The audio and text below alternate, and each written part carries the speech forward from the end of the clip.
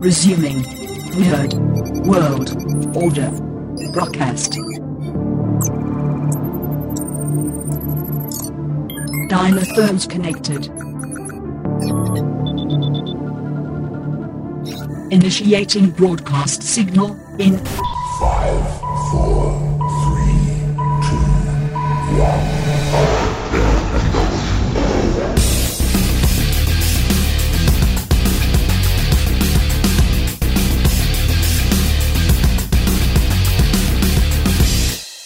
Ladies, gentlemen, and knights of the Nerd World Order, this is the Nerd World Order broadcast. I am the man that you call Dukes, and to my right, it's all about the... Booyah! What's up? It's your boy Joe, baby. And to my other right, weighing in at 178 pounds, Alfonso X-Man Flores. To me, my X-Men. And to my other right, Dan the Mandalorian. Don't stop me, because I will not call you Poppy. Danny Salazar. It's your boy. Oh, wait, no, I'm sorry. Joe already did that. All right, thanks for having me, guys. Danny Salazar in the house. Thanks so much for coming on, Danny.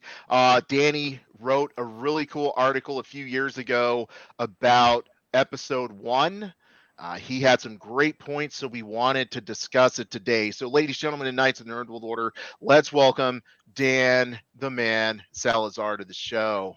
So, Dan, thanks so much for coming on the show. Going to ask you a few questions, let the audience get to know you a little bit more. Let's start off with the basics. What do you think nerd culture is to you? Honestly, I really like Joe's tag at the end of the episode. It says Nerds Redefined, because, growing up old enough like Alf and I, nerd culture was something that was kind of taboo to talk about. Things that you like, cartoons, comics, sci-fi, professional wrestling, and then obviously as we went along, things started to shift. You had the Tim Burton Batman, the 91 X-Men cartoon, and all the stuff where things became more mainstream, and it was cool to talk about those things and, get really deep into the stuff that you liked. And because of that, a lot more stuff became accessible. So, as it's grown, that's nerd culture. And then, and it's pretty cool that, it's accepted the way it is now. And we're able to let that nerd flag fly. I agree 110% with that, man. That's my whole thing. Is I feel like growing up, I feel like we had to keep our comic books in a brown paper bag, and we didn't want girls to see them because then we couldn't get dates. And now it's like nerds are cool. So I agree with that 110%. So what do you think exactly makes you a nerd?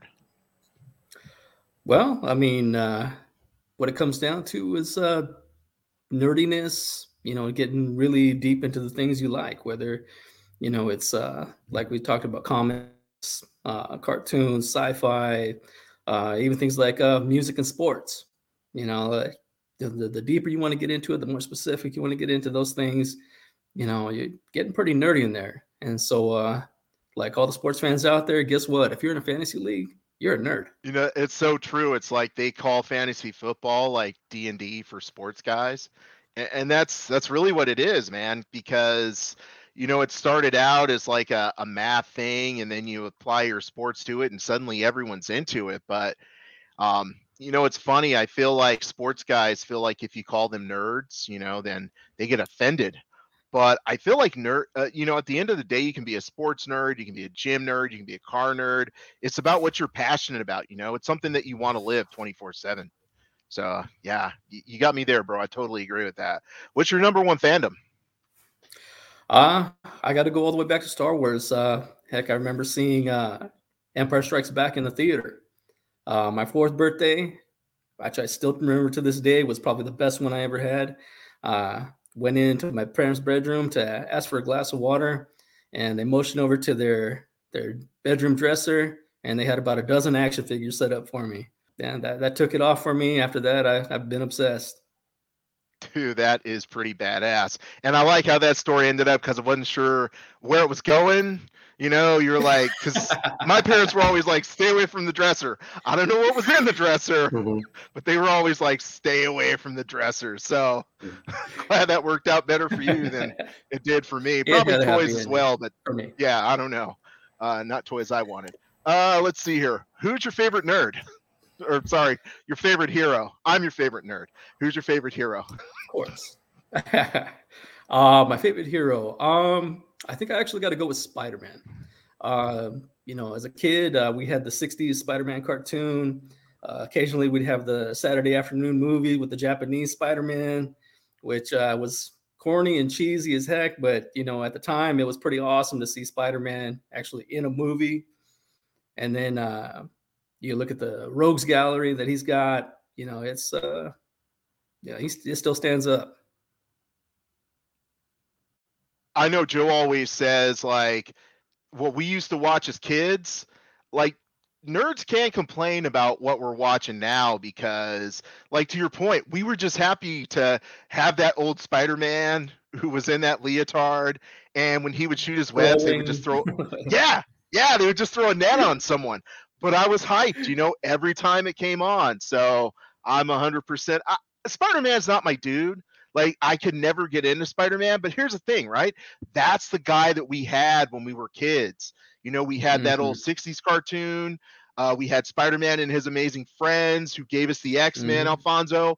I think that was my first introduction in the X-Men with Spider-Man and his amazing friends.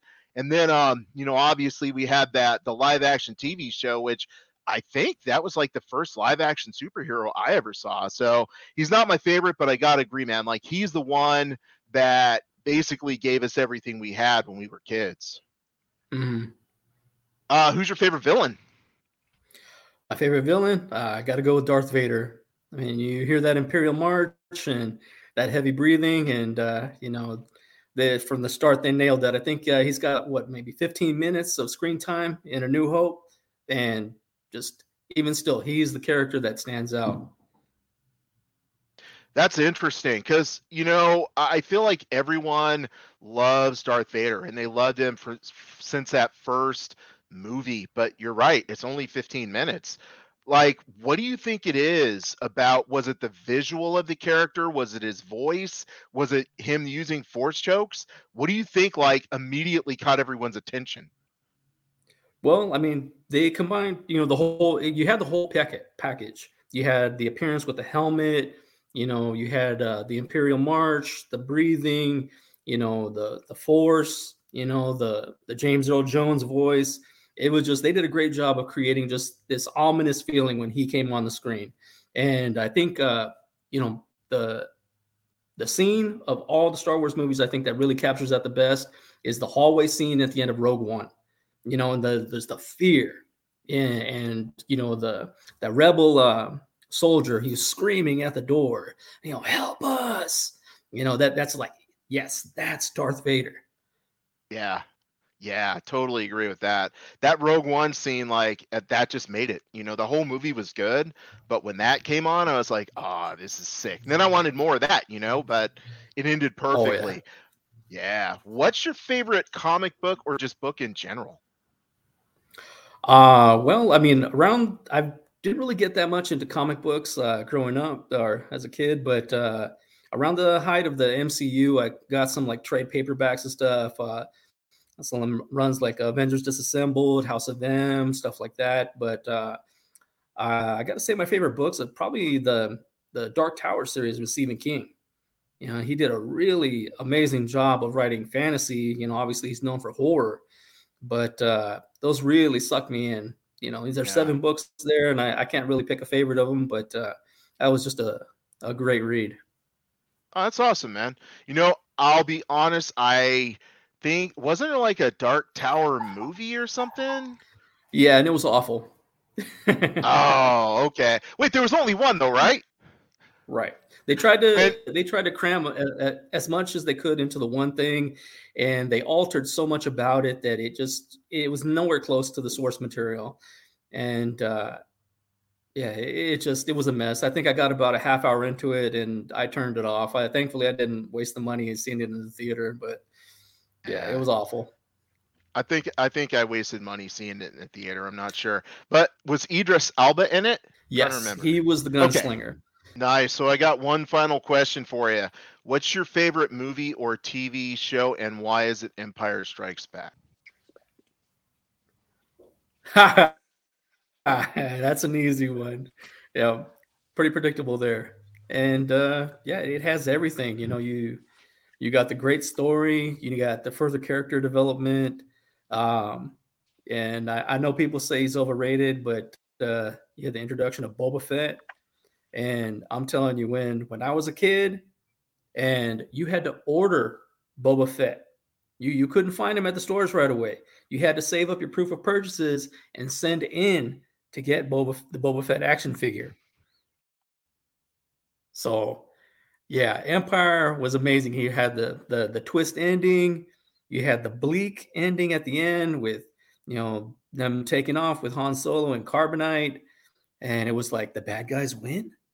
It was just a total just gut punch and roll ride. And that's just one of those ones that just holds up even to this day. Yeah, I feel like, and I know that Joe and Alfonso, at least Joe, is going to shoot me down for this, but I really feel like the second Matrix, Matrix Reloaded, tried to do a similar thing where because they had made 2 and 3 together, I feel like at the end of Matrix Reloaded, Agent Smith had won, Neo was, on like the regular real world, and it was like it left you where you just wanted to see the next one right away because it seemed like the bad guys had won. I feel like the Wachowskis probably took that from George Lucas because that was so perfect how they did that in Empire. Bringing in the Matrix into like some Star Wars crap, dude. Because, dude, if they took any page from Empire Strikes Back, it would have been a better sequel, bro.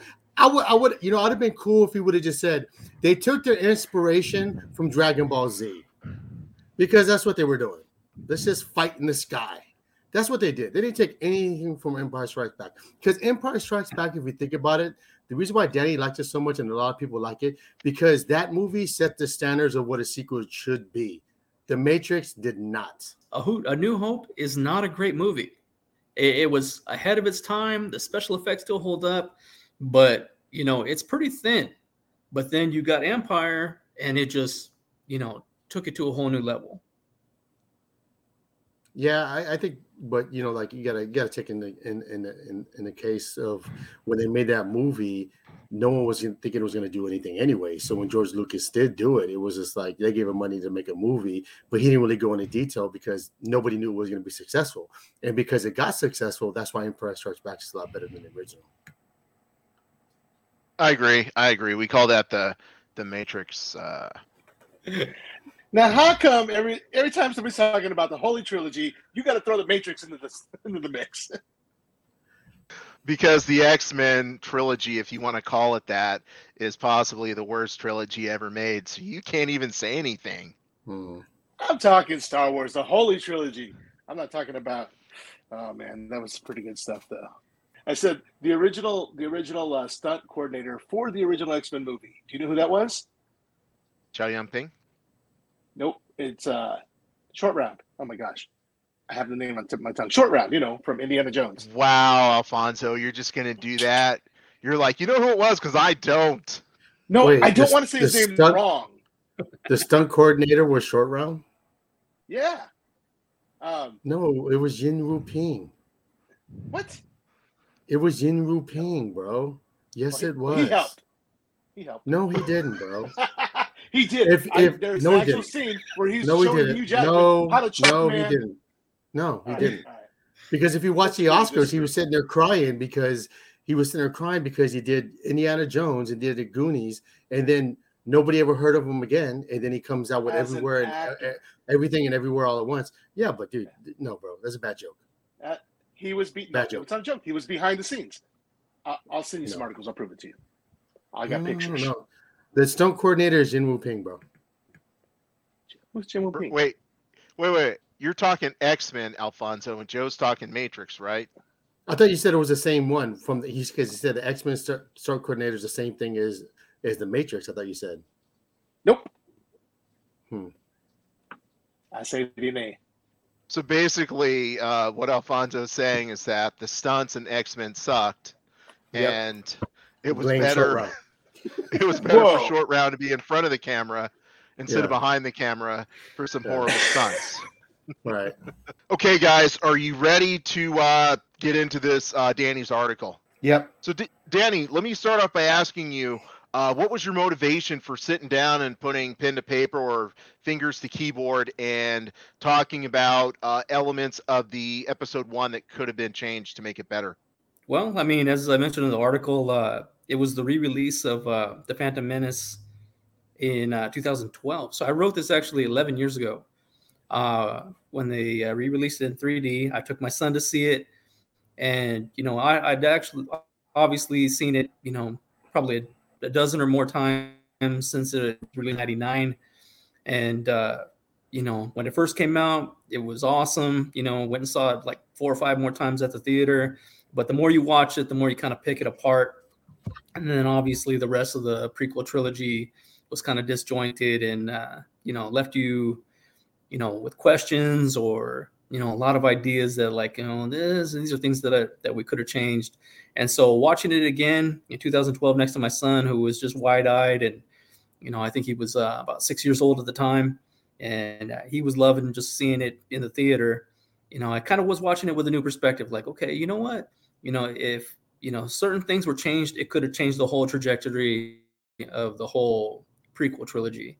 So obviously since then, Favreau and Filoni have done things with Clone Wars, Rebels, the series and Rogue One, with all the subsequent content that they put up since then. They've actually incorporated some of these ideas, but they've done it in a really good way to like do some fan service and but also stay within the canon that was given to them.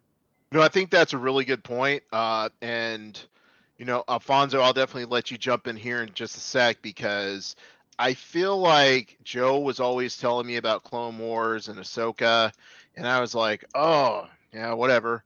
But then when I saw how Dave Filoni affected or influenced like the things that were going on right now, I was like, wow, this is really good. I got to go back and watch everything Joe's been telling me about, because I feel like Star Wars took elements from all the stuff that people didn't like and made it cool and fun so that we actually liked it. And they filled in those gaps with Clone Wars, and Rebels. I feel like they really filled in all those gaps. So they took, I'll say, marginal material and made it really good. What do you think about that, Alfonso? Oh, most definitely, man. The fact that Dave Filoni is on the project, there's been a huge resurgence of people just wanting to go back and watch Clone Wars, wanting to watch Star Wars Rebels, and I was one of those. I've watched a little bit of Clone Wars, I watched a little bit of Rebels back in the day, and I never really finished it, even though it piqued my interest. I didn't even realize that there were 2 different Clone Wars cartoons. There was the original, I think, like 2 movie cartoons, but then they had the whole series. So I was like, oh, hey, this is different. Okay. So then I had to catch all up.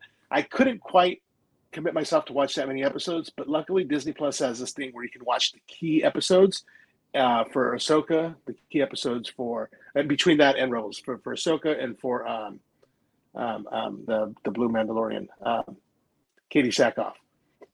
Man, my memory is shot today. Bo-Katan? So Bo-Katan. Bo-Katan. Thank you. Yes, Bo-Katan. Yeah, so it's interesting, and the fact that he was able to create all this lore back in the day, and now it's coming to fruition.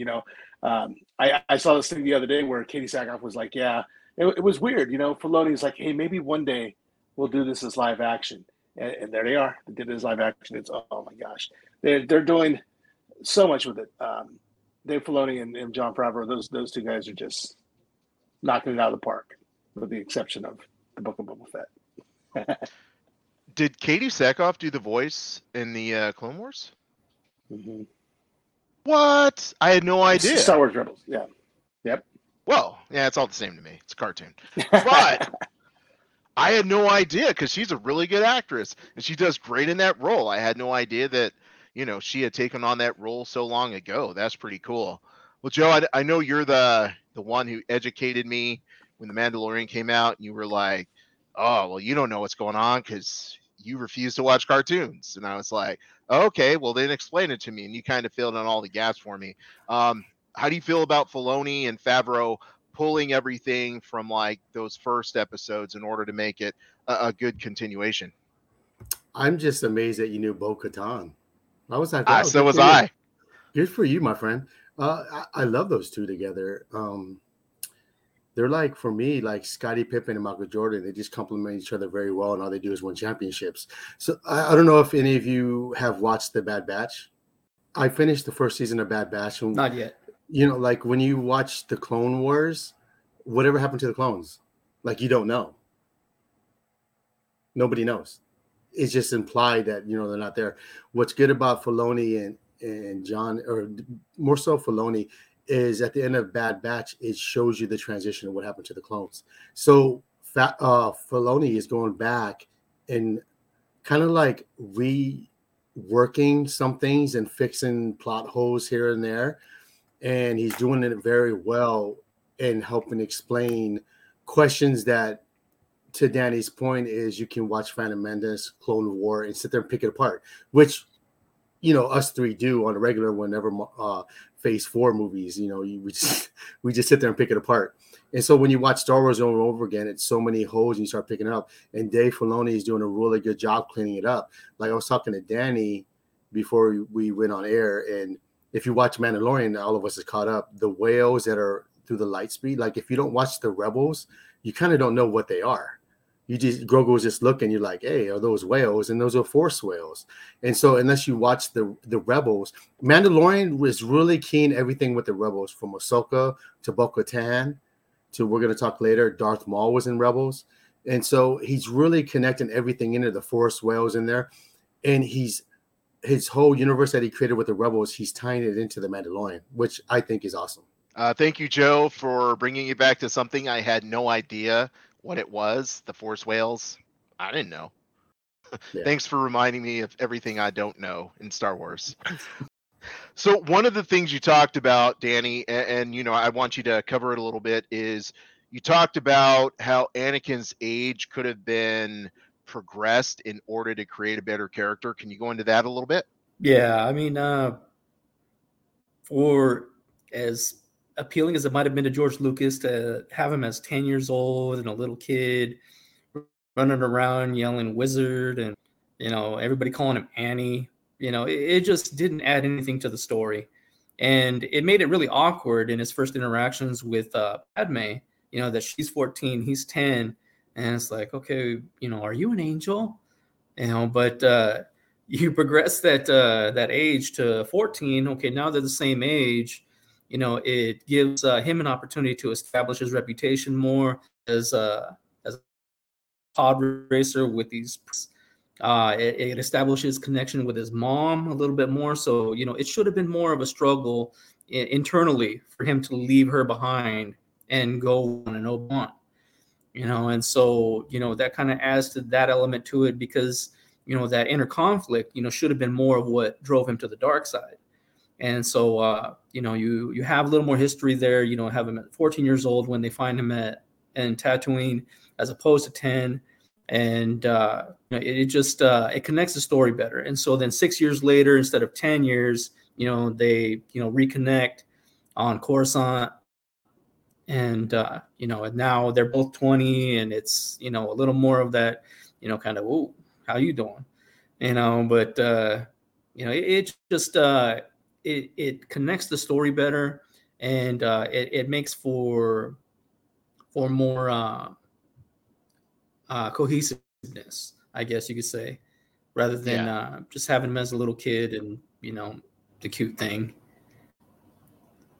Yeah, I never felt comfortable with that whole interaction, that dynamic, because I felt like he was a little kid and she was a teenager, and 10 and 14, as far as interest and maturity, there's just a huge gap, So, he's Mhm. still playing with toys, and she's moving on to more mature things. And even though they did progress it to like years later, now we meet, and it's like this. You're right, man. I agree 100%, because I just feel like had you made them the same age, they would have had chemistry from the beginning. But even if that chemistry really didn't come to fruition, like at 14, once they hit 18, 20, it's like, okay, you already saw that spark, you already saw that kindling. So when they do come together, it's like, Mhm. okay, it's almost like a love denied sort of thing, and it puts everyone in their corner from the very beginning. So yeah, I think you're dead on, man. I love that. Alfonso X-Man Flores, positive and romantic man. What's your thought on that? So, yeah, 10 definitely too young. It was, come on, first of all, what 10-year-old kid is going to leave their mom? They're not going to choose that. It's not going to happen. You make them, I don't mind a little bit younger because I've always liked the older ladies, but you make them like, 12 to 14. Now that's a little bit of interest where the 14-year-old's like, oh, he's so cute, but I don't know. And he's like, what's up? What's up? And, try to, stroke his mustache that he don't have yet. He's more likely to leave his mom because of a younger preteen rebellion, right? It'll be easier for him to leave his mom and, of course, have all that regret later. Teen angst is like your best – it's your best thing you can do right there, And he, always regrets, oh, I left my mom. I got to go back for her. And eventually comes back, she's dead. Well, that sucks. Now I got to kill everybody, right? It's just the way it is. But, yeah, I think, a little bit younger would have been fine, but they went into the creepy zone. You know what I mean? So I think 2 years would have been enough. Yeah, I agree. So apparently Alfonso was like 12 years old out there hitting up the ladies of the 16 plus age group. Now we know. Joe, what's your thought on young Anakin? What do you always say, Alan? I think it's just lazy writing. I think George Lucas is just like, all right, guys, this is what we're going to do. I have a plan. Follow me. We're going to make him 10, make her 14. And then in the sequel, she's going to be like, oh, you're just that little boy. And then Annie is going to get pissed because he's like, oh, not 10 no more. And then he's going to get mad. And then he's going to be so angry trying to fight for his love that he's not going to concentrate on being Jedi. And then there's feelings. And then feelings is to the dark side. It's lazy writing, bro. Like, I can see what he was trying to do. That's what that is, man. You got to create some type of turmoil to help him sway him to go to the dark side, and then when his mom's dead, they just rush it. I feel like do you remember when they did Clone Wars, and then they did like a cartoon series that led up all the way up to the Rebels? The third movie, I can't remember, Revenge of the Sith. Episode 3? Yes. Yeah, episode 3. Mm-hmm. So the Clone Wars led up all the way up to that. I felt if they're gonna do something about Annie, what they could have did was did a cartoon leading up to him being old enough. If he did a cartoon, invested in the cartoon, and did all that stuff that nobody cared about in a cartoon to lead up to him being already older, you can do so much more. I think that's why I like a lot of Star Wars, like the Bad Batch and Rebels, they do it with animation because you can cover more grounds in less time in an episode, and it's more impactful than a whole movie. I felt with Phantom Menace, you wasted so much time. When you see Anakin, like, you just don't see him as Darth Vader. For me, it's just like a little boy. Like, you're just gonna, like, to your point, Alan, you're just gonna leave your mom. Like, everything's cool. Like, you fix droids, you win races. So it's rushed, and then all of a sudden in Clones where he's like a big kid, he disobeys Obi-Wan all the time, and Obi-Wan's like, if you think about it, Obi-Wan's like one of the dopest Jedis, and it seems like they did him almost kind of dirty as opposed to like, oh, Annie, come and save me again. But he's dope in his own right. And, so it's like, to me, someone that's supposed to be dope, I thought, like, and that's just lazy writing again. Let's make Obi-Wan not be so dope with Anakin when they're together. But when Obi-Wan's by himself fighting somebody else, he's really dope. And then you have a climax fight scene with him and Darth Vader at the end, which I thought they did a better job. Again, Dave Filoni again. I think they did a better job in the Obi-Wan series for that fight scene, because that's how it should have went down. Like the way they created Obi-Wan, going through anxiety and depression for losing his friend and letting, like the whole universe down, for him to fight basically his best friend in the turmoil and then see him get strong again. That's dope. For me, I enjoyed that fight scene a lot more than Revenge of the Sith. But I just think, like, they say, hey, Lucas, you have all this money, like you're waiting for technology from, he's like, I'm waiting for technology to catch up to the way I want to tell a story. Well, you didn't tell a good story, but the technology was there.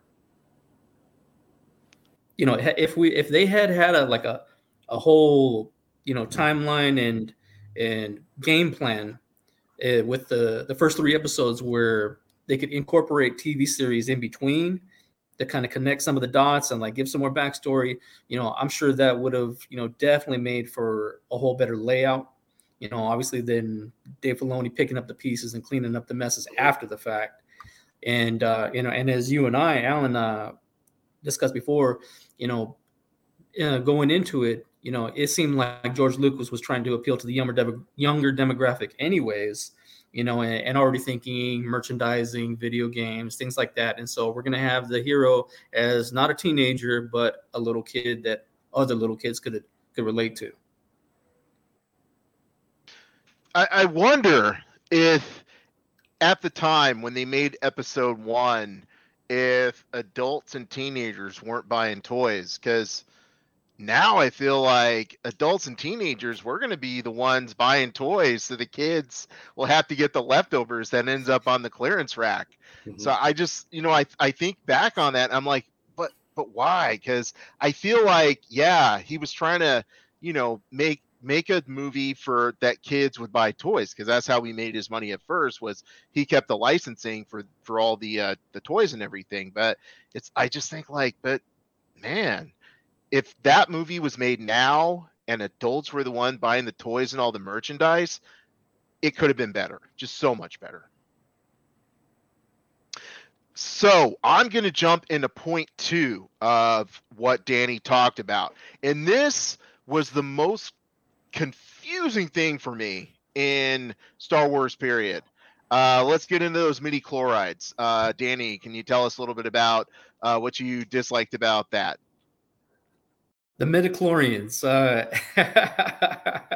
it really kind of discredited the whole concept of the Force, that they established in the original trilogy. As Obi-Wan, says it to Luke Skywalker, it's an energy field created by all living things. It surrounds us and penetrates us. It binds the galaxy together. And so it's just overarching, presence and energy that if you're Force sensitive, I guess you could say that you could tap into. But by introducing the chlorines, it's like, okay, so, if you don't have these little parasites in your blood, then you're not even capable of, using the Force. And yeah, it was just a totally, unnecessary, thing to add into the mix. And it had no payoff, like none. It's like they never went back to it because it was so dumb. Yeah. And I was reading your article and I was thinking to myself, could they do like a midi-chlorian transplant or something like that, where you could put more midi-chlorians into someone, then they would have more Force, like they'd be more powerful in the Force? I'm like, because it was just so absurd. Well, we're going to do a test. Okay, let's see here. Yeah, look, you're Force sensitive. What? And it never paid off. That's my thing. You introduce a concept, it needs to pay off sometime, and it just never did. Alfonso, what's your thoughts on the midi-chlorians, which I wrote down to say correctly? My thought is this. It's nothing more than a way for men to measure something to say that theirs is bigger. You know what I mean? Darth Vader got the biggest one out there, right? Biggest count, right? That's what we're talking about here. This is what it is. From day one, it's one of those measuring contests where you just got to throw it on the table. Who's got the biggest? That's all it is. So, Alfonso, you're saying the big black guy had the biggest one? Joe, go ahead. Thank you. With a deep voice. Oh no, Uh, we went there. way to hype up Alan there, buddy. Yeah. On that note, yeah. I think it's just lazy writing. Like to your point, Alan, they never go back to it. Like Michael Jordan's the GOAT because he just happened to be the best player ever, in my opinion. Why can't Anakin just be the strongest Jedi at the time? It's very simple. Like no one's going to be like, everybody to that point knows that Darth Vader is one of the strongest Jedis and went, to Sith. You don't have to come up with some malarkey about the, Malachorians. You know what? And then you come up with a name that nobody can pronounce because nobody cares. Yeah, midi-chlorians. Oh man, and I'm hoping they bring it up at some point. No. Okay, I agree. Even Dave Filoni's like, no, we're not talking about that anymore. Yeah, he's like, I'm not bringing that up anymore. No, he's not. Yeah. So moving on to something that other people hated, but I personally did not. I like the character once a theory was thrown out that Jar Jar was a Sith. But I thought Danny brought up some really good points, which is you could have done a lot of things just to make him a character that wasn't so annoying, not necessarily likable, but not so annoying. So Danny, can you run through the Jar Jar improvements you came up with? Well, I mean, obviously, he could have served a purpose. I mean, he did serve a purpose in episode 1. But one, obviously, get rid of the annoying voice. We don't need the muy muy blah blah blah. And it was probably a merchandising whatever kind of catered to the little kid humor. The kids are gonna love this. They're gonna laugh. It's gonna be hilarious. But yeah, anybody else that was over the age of 15 probably just couldn't wait for him to get off the screen. But instead of having the klutz, who ends up accidentally becoming a hero, have him be shunned. The Gungans are a warrior culture. Have him be shunned for cowardice. He didn't want to fight, and so then he ends up crossing paths with Obi-Wan and Qui-Gon. And then they have the big battle with the droids and everything, and he's able to redeem himself. And then we leave him on Naboo. We're done with them. There you go. As you're talking, I was thinking to myself that Jar Jar Binks is everything wrong with Marvel Phase 4. Because I feel like every Marvel Phase 4 movie has a Jar Jar Binks character. Where it's like he's funny for no reason, he's kind of goofy, and he's only in there to appeal to the kids. And they could have a good backstory, but they're just like, we're just going to throw him in here for comic relief, And so it's interesting because, like I said, I thought Jar Jar could have been cool. Everything you're saying, that's what I would have liked. But it's like they dumb it down and water it down to the point where it's like everyone hated this character. And they could have just done so much more with him. However, Alfonso, being our positive ray of sunshine, probably liked Jar Jar more than anybody. Misa like the Jar Jar Binks. Okay, so here's the thing. Star Wars is about few things, and you guys got to look at this for what it is. It's about the moments. Doesn't have to be the best movie. Doesn't have to be the best story. It's about the moments. It's about that. It's about the quotes, the famous quotes. Who shot first, or whatever the quotes are. But it's also about the voices. Everybody's cool with do or do not. There is no try. Right? Everybody's cool with that. Right? That's what Jar Jar was. Oh, muy fun. Misa thinks we should go into the water. Annie, you all grown up. I did like him in the first one. Little comic relief. Everybody's got to have the village idiot. So it's just the way it works. You got to have somebody you can play off of. All right? You're right, Danny. In your article, I agree 100%. What the hell is he doing in the Senate? He doesn't need to be in the Senate, right? You know, although they did make him a patsy, they put him there for a specific reason. So, you know, because nobody else is going to be dumb enough to do that, right? To do what he did. They needed somebody that can just, you know, hand up the, you know, the bottom, and that's their puppet, right?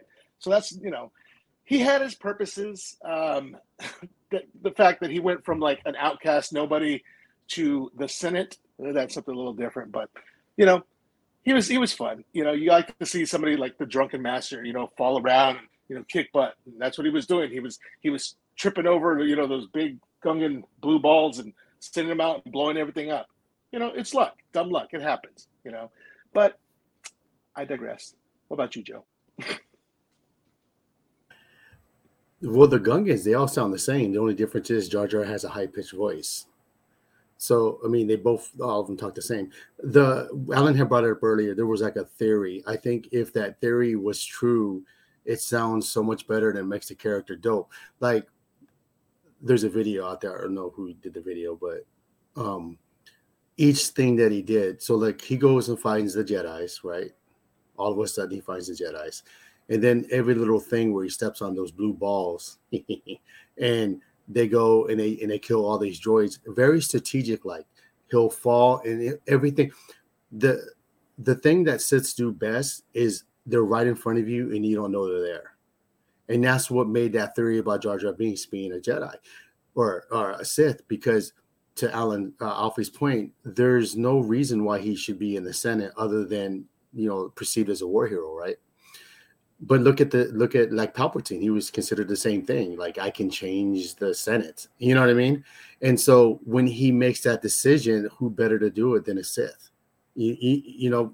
And so I think if they did it that way and they cleared up, it's funny how, like, we don't make the movies, we don't write the stories, but people can come up with so much better storylines than the actual person that made that. Because if you switch it and you make Jar Jar a Sith, how much cooler is that character, and how much does everybody like the character now because they're like, oh, and then you go back and rewatch it. Because that's one thing that Marvel did good prior to Phase 4 is connect everything from Phase 1 to Phase 3. You've seen the new movies, you're like, oh, I remember that scene. And so when you rewatch the movies, you're like, oh, you see, that happens later on.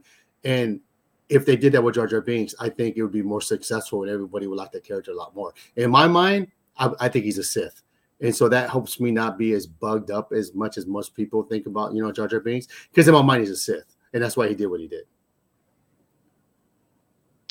It's funny, when I go back and I watch episode 1, I actually watch it waiting for the moments that validate that Jar Jar is a Sith. And it just makes it so much better. So, Joe, you're right. It completely changes everything. Doesn't necessarily, I mean, it doesn't pan out, but neither did the midi-chlorians. So, you know, you can't ask for everything. You know what? I do have one counterpoint to that theory, though, is that as powerful as Sidious was as a Sith, wouldn't he have noticed or known or sensed that there was another Sith in the mix? And would he have allowed that, you know, from a competitive nature, like, you know? So, well, to answer your point, your question is, what was Count Dooku? He had Count Dooku, and he also had Darth Maul. So who's to say he didn't also have Jar Jar Binks? True. Good and point. So he had a lot of Sith, and you know, and then if you look, and you know, what's good about comics and other books is, in the comics, I think you were telling me, Alan, because you were reading it, Vader had his own death squad that he trained that, you know, like Palpatine didn't know. So we don't know if Palpatine had his own, right? And so he could have had Jar Jar Binks say, yo, this is what you're going to do. You know what I'm saying? So, I mean, that's the way I would perceive it. Love it. Point and counterpoint. If there's one character I never liked from A New Hope, didn't like this character in anything, even in the new TV show, even in episode 1, 2, and 3. I never liked Obi-Wan. I was happy when he got sliced in half. But Danny has some interesting thoughts about, you know, what could have made Obi-Wan a little bit better. So, Danny, what do you got? Well, I mean, as important as he is to the whole story arc, him being Anakin's mentor, and eventually him having the battle with him on Mustafar, he doesn't play a real big role in Phantom Menace. He's more of a sidekick. Qui-Gon is the main Jedi, and he's the one kind of pushing everything in motion. Again, it goes back to the age change for Anakin. If Anakin's a little closer in age to Obi-Wan, maybe Obi-Wan, is in the one in his ear, trying to convince him to come. But when they leave the ship to go into town, they didn't need Jar Jar there. All he did was, comic relief. Getting his tongue stuck in things, starting trouble with the Doug. I can't remember his name now. The pod racer. But just nonsense. So if Obi-Wan, goes with the traveling posse and he first comes across Anakin with Qui-Gon, maybe he even gets a little bit jealous, that Qui-Gon is so impressed with Anakin, that he senses that he's force sensitive and not just has these preternatural instincts, as a pod racer or anything like that. But he maybe feels that, but Qui-Gon is convinced that he has to go, and so Obi-Wan might be the more influencing voice in Anakin's ear to say, hey, this is what you need to do because you're special, and you could be like us. And then also you have the big brother little brother dynamic where you might have a little more resentment building between them. You're not that much older than me, so how are you to be the one to tell me what's right, what's wrong, and it just builds a little bit more tension in that relationship, and it gives Obi-Wan the greater role in the whole story arc that he should have. Actually, I think you're dead on there, like just spot on, because it would have made the Obi-Wan series, like that fight at the end, or even just the whole, the Darth Vader or Anakin, whatever you want to call him, is chasing Obi-Wan, and that would just make that dynamic and that conflict just be so much better had they played it out that way. I agree 100%. Let me say this: I had a moment, I had an epiphany. Dominic Toretto could be a Jedi. He's a great racer. He does impossible things. Dominic Toretto is a Jedi. And Alfonso, I'm going to turn it over to you because I know you will not shoot me down. We got to test his midichlorians first. So real quick, the Doug, that is Sebulba.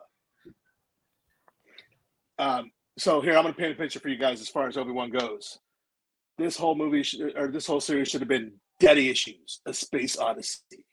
Because, you've got Anakin, who's like, he doesn't know who his father is. And then you've got Obi-Wan who comes in. He's like, I'm going to be your daddy. He's like, you're not my real father. It's the whole stepdad thing. He's not much older because his mom likes the hot younger dude. Happens. Just saying.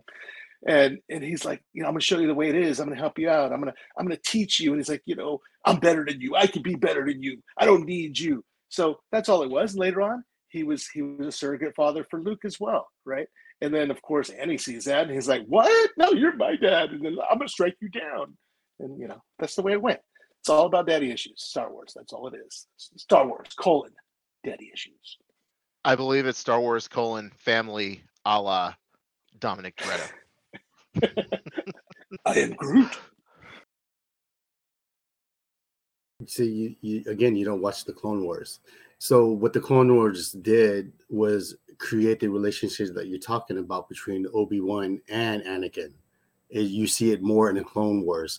So what you're looking for, if you would just watch the Clone Wars, it does pay off when you watch Obi-Wan series in the end, because you feel the pain, because the Filoni did so much better in the Clone Wars leading up to the actual movies that George Lucas did. And so when you watch the George Lucas movie, you don't get that they're vibing. But if you watch Clone Wars, the animated series, they're vibing all the time.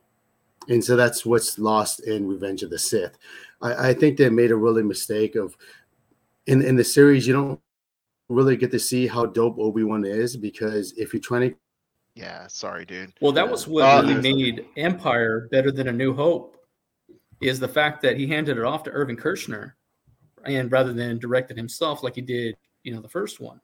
Yeah, but he wanted to take the reins again for the whole prequel trilogy.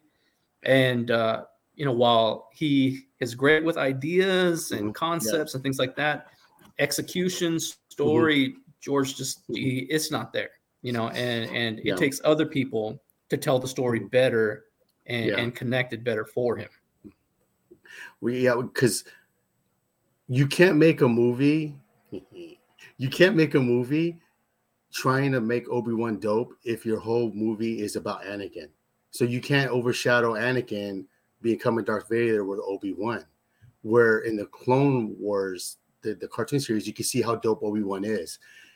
Obi-Wan beat Darth Vader twice. That's all I got to say. So, I mean, for a dude that had much of those, we will not say that dumb name because it doesn't make sense. For someone that had more of those little molecules of the big bad brother, it didn't work because he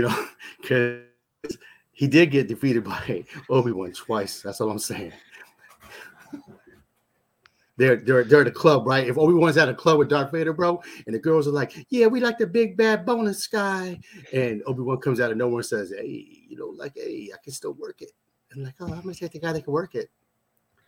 A lot of times I talk about single serving characters, and Danny pointed out one of the most infamous single serving characters ever, in my opinion. Like there was Captain Phasma, looked cool, was around for 5 minutes.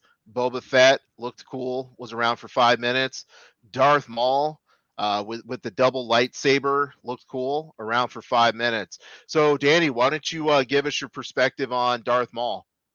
To start with, from the very first preview, when they showed Darth Maul with the horns, with the red face, he lit that double saber and just, I remember watching that preview at my friend's house, me, the three of us sitting in front of his computer, streaming it on a real player.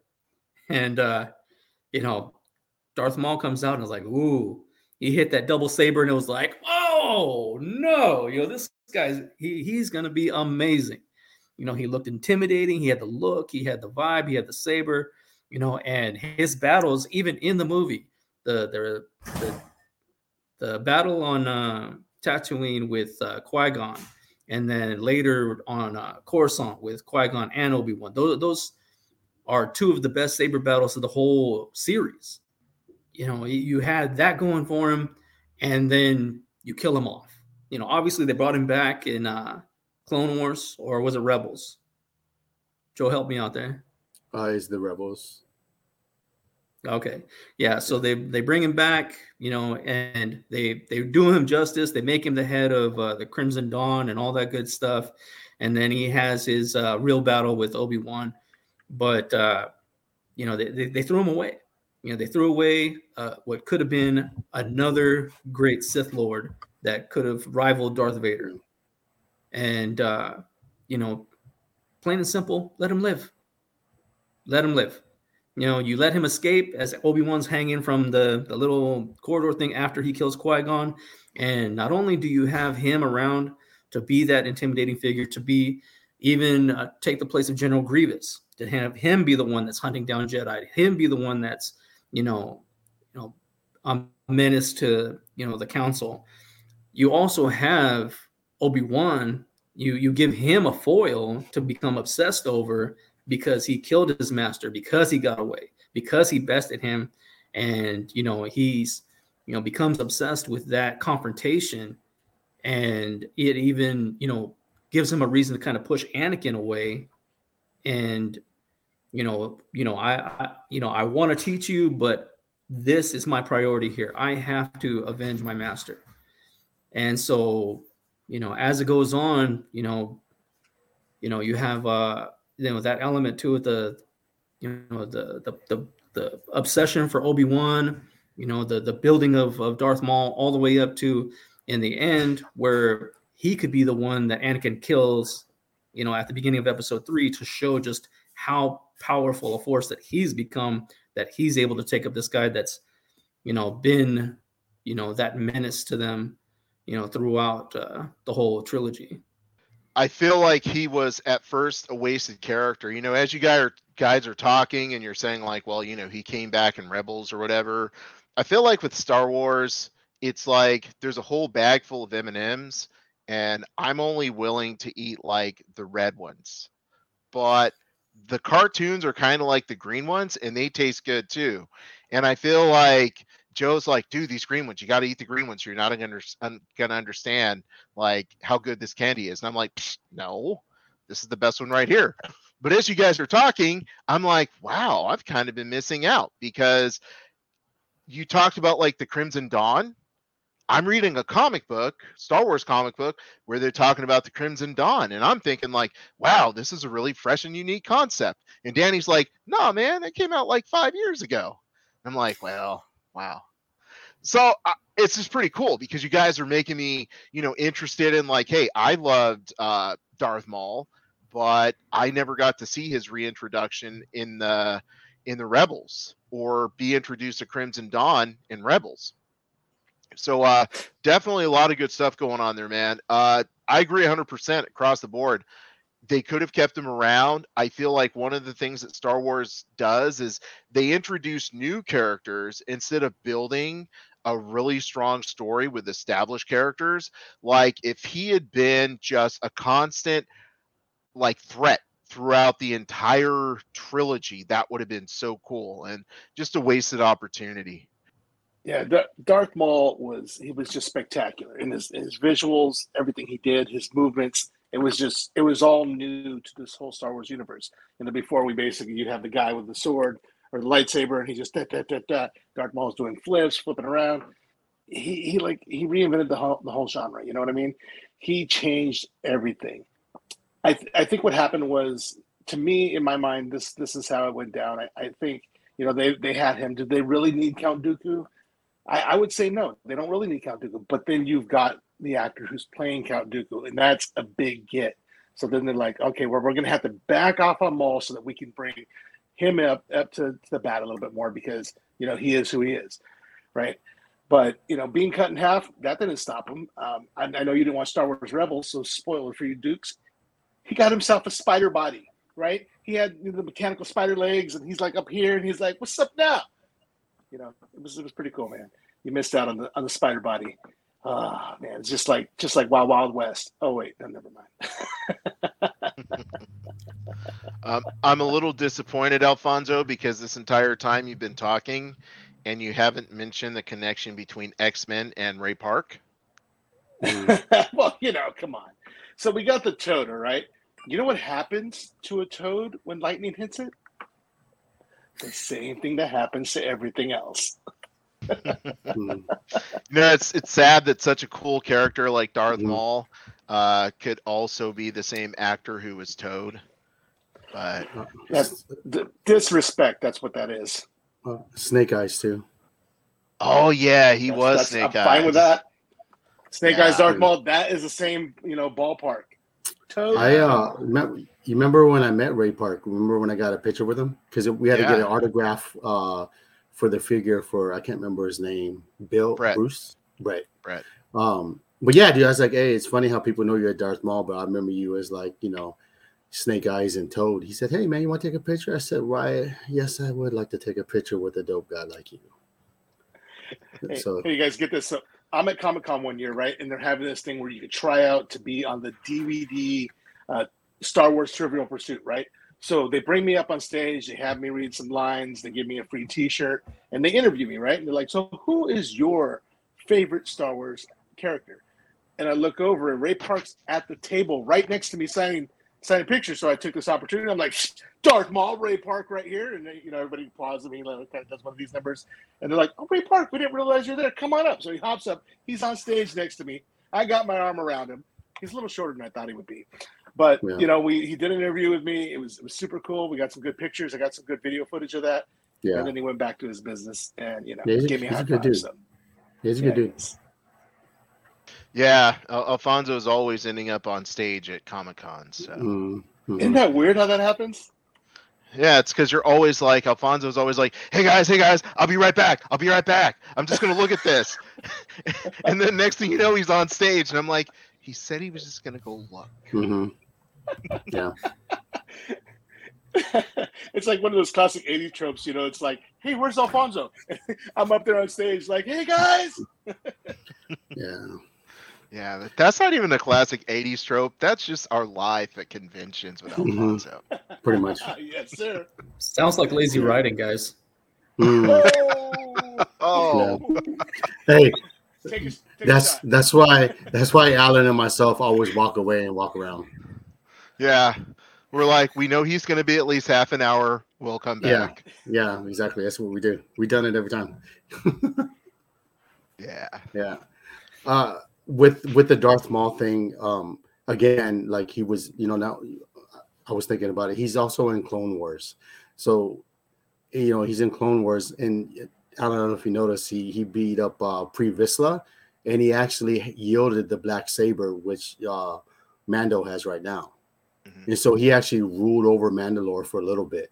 And so, again, Dave Filoni goes and picks up the pieces and re-assimilate, you know, Darth Maul back into the Star Wars universe. And then had a nice little closeout in the Rebel, or the last episode of Clone Wars, with Obi-Wan and Darth Maul, like the last battle scene. So that was pretty good. So there was like he fixed it and gave it in the middle, you know, gave it the end. I think George Lucas didn't understand how well of a character he created in Darth Maul. What was dope, you remember the trailer was like, and then like the blades come out, the dual blades. And that's the first time you saw like the dual blades come out. And you're like, whoa, I've never seen that before. It's pretty cool. And for me, you know, because I like Kung Fu movies, I really appreciate it because it was like a staff, like, you know, so like I really enjoyed that. But I don't think George Lucas understood how a dope character like that. And I think that's why he killed him off and didn't realize that people gravitated to. You're creating a character that everyone loves as an icon, is a Darth Vader, and you're creating a little Anakin that no one cares about. Even in his teenage years, no one cares about that. Everybody, the whole time, wants to see him be in the black suit. So when you have Darth Maul already in a black robe, he's red, got spikes on his head, a dual lightsaber, everyone gravitates to that because you're like, whoa, this guy's dope. And then you kill him off and you get no pleasure out of that because that's the best part of Phantom Menace is Darth Maul. And you bring in Count Dooku to, you know, Alfie's point, it's a well-known actor, but no one cares about that. You care about Darth Maul because Darth Maul is better than Darth Sidious. And so when Anakin beats Darth Sidious, to you guys' point, it would be better for him to beat Darth Maul because there's a better payoff. But again, Filoni is fixing it. So that's what he does, is Filoni the fixer-upper. Dukes, you missed it out. The one scene where Obi-Wan fights Darth Maul at the end. Oh, Dooku, yeah. But that one, no. The scene where Obi-Wan fights Darth Maul in the Clone Wars, I think it was the Clone Wars. It's pretty sweet because he goes up to him and he goes with the classic Obi-Wan stance, you know, it's lightsaber out in front of him. And then he switches over to the other Obi-Wan stance. And then he switches to the stance that Qui-Gon started with. There was 3 different stances, but it was so representative of like every stage that Darth Maul had to deal with. Dooku still does serve a purpose in the way that he could be the guy still that gets the so, you know, he could ask a guy who's, you know, working behind the scenes. You know, maybe he's on Geonosis. Maybe you put Darth Maul in that spot. But you don't have to completely throw away Dooku because Christopher Lee's awesome. But, you know, he could still serve a purpose in the way that, you know, similarly Jar Jar could have. Here's the thing with that. In those movies, I'm have to disagree, bro. He didn't serve any purposes. He was whack. He was a waste of time. No one cared when Anakin beat him. You know, like when Anakin finally beat him, no one was like, oh, hey, because Darth Sidious to me didn't seem that strong. However, again, Dave Filoni behind the wheels again. Tales of the Jedi, the animated, like the anime shorts, where they had Count Dooku, Awesome. and they had a few stories that led up to him switching sides and being more towards Sith. And so, I mean, they even filled, like, again, Dave Filoni's a genius. He fills the gaps. What's her name? Plume? I can't remember. Well, one of the Jedis, kind of like Yoda, I think, if I'm not mistaken. Anyways, she was like, "Hey, Count Dooku, I see where you're coming from, and you're right, but we can go about it a different way." And he ends up killing her, and him killing her is what made him switch to a Sith.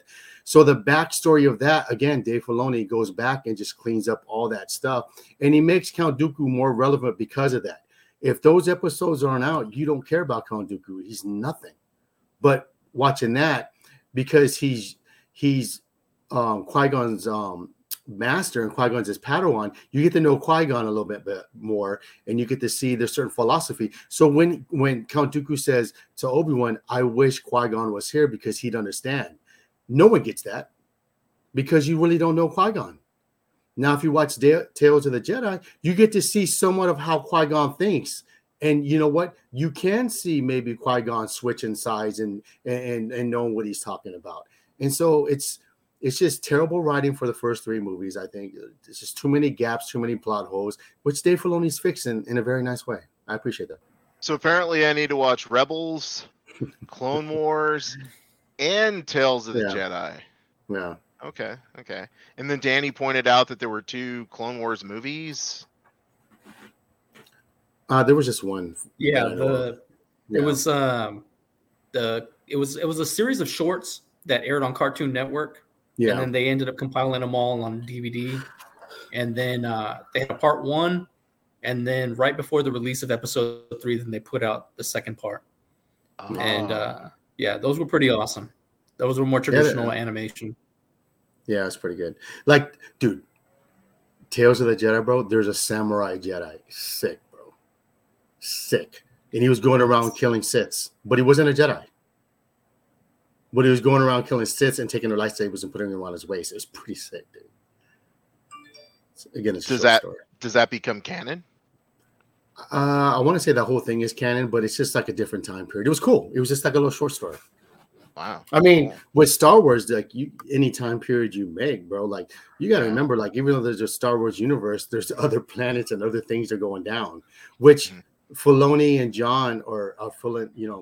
There's so much more story that you could do that in the same time period that happened as Star Wars in the same time, whether it's the prequels or like it's 4, 5, or 6, or 7, 8, and 9. You just don't know because it's the other side of the universe that a lot of stuff is going on. Right. I think they like when you hear Vader killed off all these Jedis, you're like, you can't wait to see it. And then you see it, he kills young kids mostly, right? Those young Jedis, bro. That's not the payoff. Like, if he's supposed to be a big baddie, I would like to see him fight a bunch of Jedis at one time. I thought that'd be really cool. And then you can sell me on this guy being the dude. You know what I mean? But when you're killing little younglings, I'm like, bro, come on, bro. Or you're killing those little sandpiper dudes. Like, come on, man. Like, you're really not convincing me that this guy's dope. And then you're gonna sound like a whiny emo kid, like Batman, and you kill her yourself. I'm like, what? Whatever, dude. Don't get me started on. Like the more I talk about it, I just get upset about that crap. Awesome. Well, this has been a fracking amazing discussion, Danny. Thank you so much for putting your thoughts together and sharing them with everybody. Do you have any thoughts that you want to take us out with? Well, I mean, obviously the critiques come from a place of, deep fandom, loving it since I was 4 years old. And, so much, putting Darth Vader, the character, on a pedestal. And the prequel trilogy is supposed to be the becoming of Darth Vader. So it should have been epic. It should have been, an incredible. The story's there. It's just a matter of how you get to the finish line. And, it should have been, so much better than it was. And with that, this concludes this episode of the Nerd World Order broadcast. So until next time, ladies, gentlemen, and knights of the Nerd World Order, I am NWO. We are NWO. Nerds Redefined. Oh yeah.